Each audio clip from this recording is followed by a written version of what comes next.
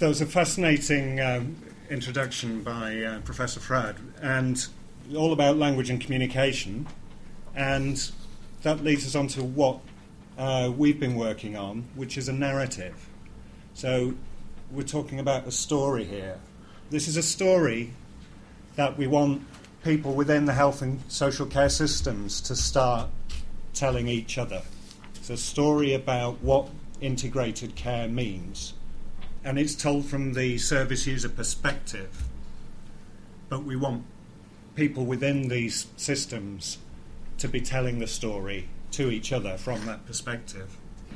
Where this comes from is partly from here, where we are today, in fact, because when the King's Fund and the Nuffield Trust were asked by the Department of Health to advise them and the Commissioning Board on strategy for taking integration forwards, they came up with what might be a slightly surprising conclusion, because they looked at all the research on integrated care programmes and said, basically, the thing that you most need is a narrative.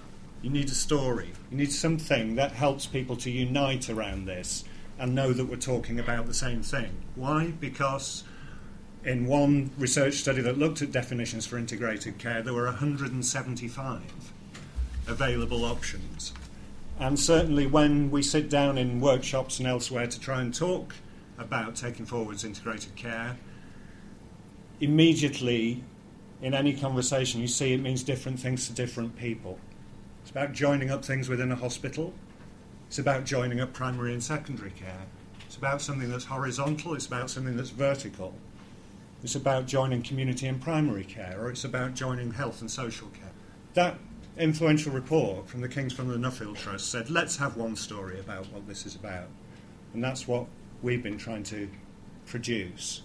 It goes back partly to work that we did for the Future Forum, which put together a set of statements for discussion, saying, isn't this what service users would say if care was well coordinated? And we were later asked by the Commissioning Board and the Local Government Association together to come and work with them to develop those statements, which is something we've been doing over the last period. And you're the first public audience to get a taste of this, so I'll be very interested in your feedback afterwards. But we're getting very close to the point now where we're going to be rolling this out as far as we can to test what we've got here and get everybody's feedback from around the system. I'm going to go into what that narrative is in a moment, but first Michelle is just going to talk about why this is important from the system perspective and what the hopes are about this piece of work. So, delighted to be presenting with Don today, doing this double act. I'm here today on behalf of Jane Cummings, who is the Chief Nursing Officer at the NHS Commissioning Board. And I'm really pleased to be doing that. I've just come from 3 days of her first national conference, so bear with me. And at that conference, at that event, we talked about some of the values and behaviours that are really important in giving care. And we've called those the 6 C's. And I mean, Liz has talked about some of those values and behaviours, and that's really, really important in this agenda of integration. So I'm here today, I'm standing up here today not as a policy expert on integration. I'm sure there are some of you in the room who know much more about integration than I do. But I was thinking about this and I thought, well, actually, no, I am an expert because I'm a mother of a child who has a long-term condition. And we will all be experts because if we are not involved in the healthcare system and social care system ourselves, we will have family members who are part of that system. So, integration is such an important and critical thing to get right. And as a user of the health service, I've experienced good integrated care and I've experienced not so good integrated care. So I'm coming from this from both perspectives, representing the Commissioning Board, but also representing myself. So, just to put some of this into context, we know that the Commissioning Board has a duty to promote and encourage integration, and we've got a mandate objective around driving better integration of care. Again, people have already touched on the importance of that being around the whole person. about it being coordinated around the needs of the person and their family and carers, so that it feels more joined up, including those transition times. And that's about, transition in terms of age, so children moving into adult services. It's about transition across health and social care. And it's also about transition between the different sectors, so primary, secondary and tertiary care as well. So that's a kind of context. So the narrative that Don's talked about, stories are really important in getting people to understand what it is you're talking about. So the Commissioning Board have been working collaboratively with some of our key partners to really look at helping and supporting local delivery around the integration agenda, so that care is more coordinated and person-centred. And as we've already talked about and other people have touched on today, there's this whole thing about, what do we really mean by integration? Because if we're not clear and we haven't got our story clear, how can we expect to get it right? And one of the ways that we're looking at this in the Commissioning Board as well, to build on that, is to look at the NHS Constitution, which is currently out for consultation, to see how we can make integration more embedded in the Constitution. And alongside that, also doing some work with our key partners around a common purpose framework for integration as well. And we're hoping to have some of that work out later on in the spring next year. So watch this space. So as Don said, we commissioned National Voices to work on the narrative, and he's going to talk to you a bit more about that in a minute. And it's all about, we've put the we statement in there. So how are we, it's not just the Commissioning Board, how are we going to reflect the narrative in what we do? How are we going to promote it? How are we going to enable it? And how are we going to encourage the delivery of better integrated care? So while the Commissioning Board can support and promote the narrative, this is about what we all do with it, how we take it forward. And we talked a little bit about, why a narrative, but I've already said to you why stories are important. But this is about that really common understanding. It is about taking a person perspective. And also it's about using a language, Liz talked about communication, that everybody can understand and identify with, so we all know what we're talking about. So in terms of next steps for the Commissioning Board, we are planning to share the narrative as widely as we can. And this is a real opportunity for you to have a look at the narrative and to consider how you can use that narrative to help you support the integrated care agenda. So I would absolutely encourage you to have a look at the narrative and see how you can apply that locally. So thank you. John, over to you. Okay, so I'm going to give you a little tour of what we've been doing. Don't try and read it yet, because we'll zoom in a bit closer in a moment. Just to say further on the process of developing this, we had an important workshop in September where we brought system leaders and people from the world of services together with an almost equal number of patients and service users and carers and people from our member organisations to test out that initial set of statements I talked about and give us feedback and help us develop them further. And that's what you're seeing in this second iteration. So we're fairly confident with all the work that we've done over the last 18 months, and particularly in the last period, that this set of statements is pretty good. So what we're going to be testing is not just the wording in here. We're really going to test whether this narrative works as a whole, whether people think they're going to find it useful, and how they're going to use it in their work. So what we're saying as a headline statement is that what integration means from a service user perspective is not... It's not about joining up organisations. Integration means person-centred, coordinated care. People want their care to be joined up.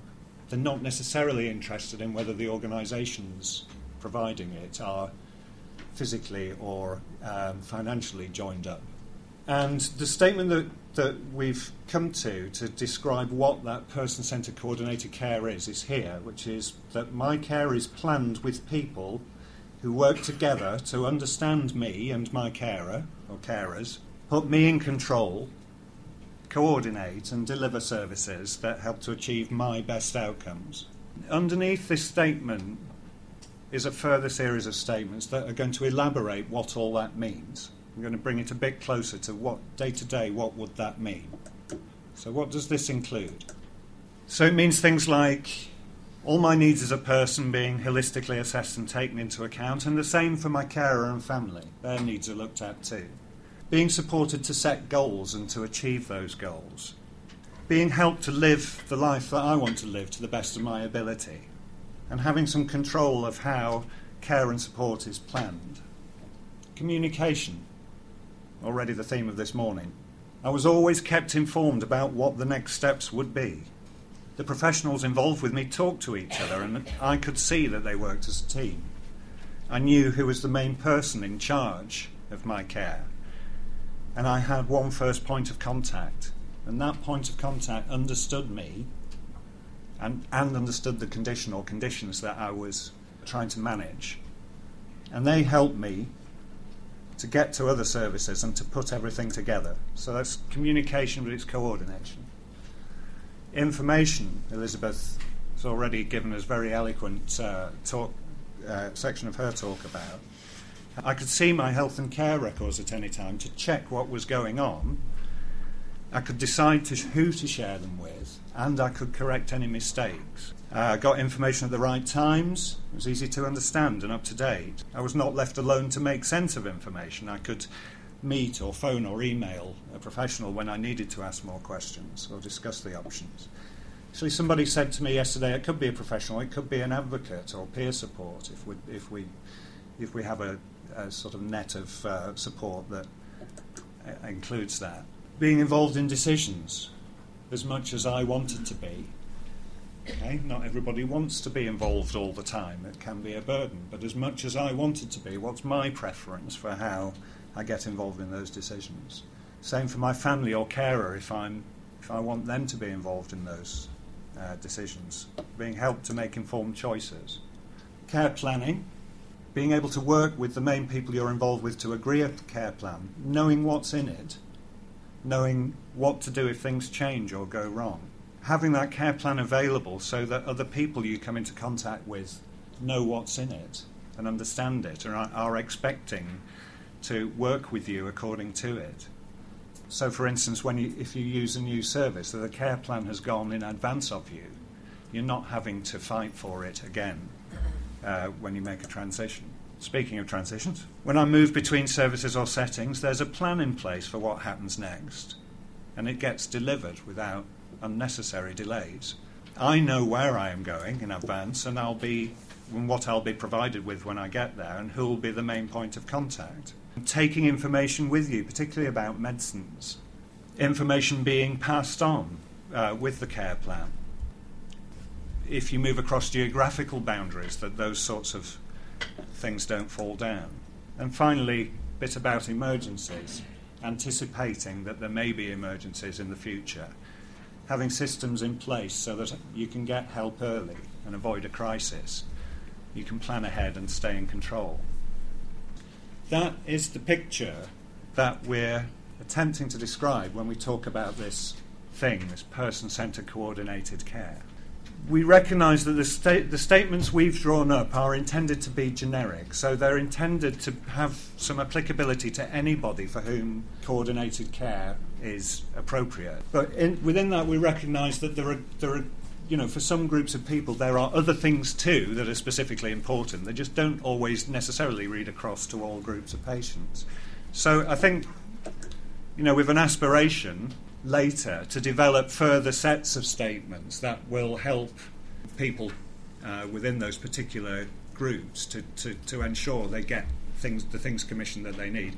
For instance, if we're talking about children with complex needs, then the coordination between their health and social care and their education and developmental needs is of massive significance. That doesn't necessarily read across to other groups of patients, but it's utterly key to their care. So there is further work to do here, I think, down the line about particular groups of people. So what is it for? What are we going to do with this generic statement about my care is planned with people who work together and so on? what we're going to be doing in the testing and refinement phase and beyond that is we're going to be taking this to the people who are involved in the organisation of services, system leaders, people who run NHS and social care, health and wellbeing boards, commissioners and providers. And what we've got here is a statement that sort of sits under that headline definition and says, well, for those who are organising services, what does all this mean? And we suggest it means partnering the person to plan, pick and pull together care, support and treatment. And what we would want to do is for each part of the system to accept and adopt this narrative as being their meaning of what they're trying to do with integrated care, and to go on and develop for themselves their statements of, well, what does that mean for us? How are we going to do it? So there's this idea of some we statements from the service end to back this up. Now, the Commissioning Board has said it will adopt the completed narrative as its statement of what integrated care means for patients and service users. The Commissioning Board is working under a concordat with the Local Government Association, and we hope that the LGA will get to the same point as well, but not being a unitary organisation but an association of members, it can't make that pledge yet. And we would hope that clinical commissioning groups would adopt the definition and make statements about how they're going to use it. Health and wellbeing boards and providers of care, including providers from our own sector. And that's it. So, I'm sure we all will welcome not only your first impressions of that piece of work, but your questions, challenges, and clarifications in the rest of the session. Thank you. Thank you very much.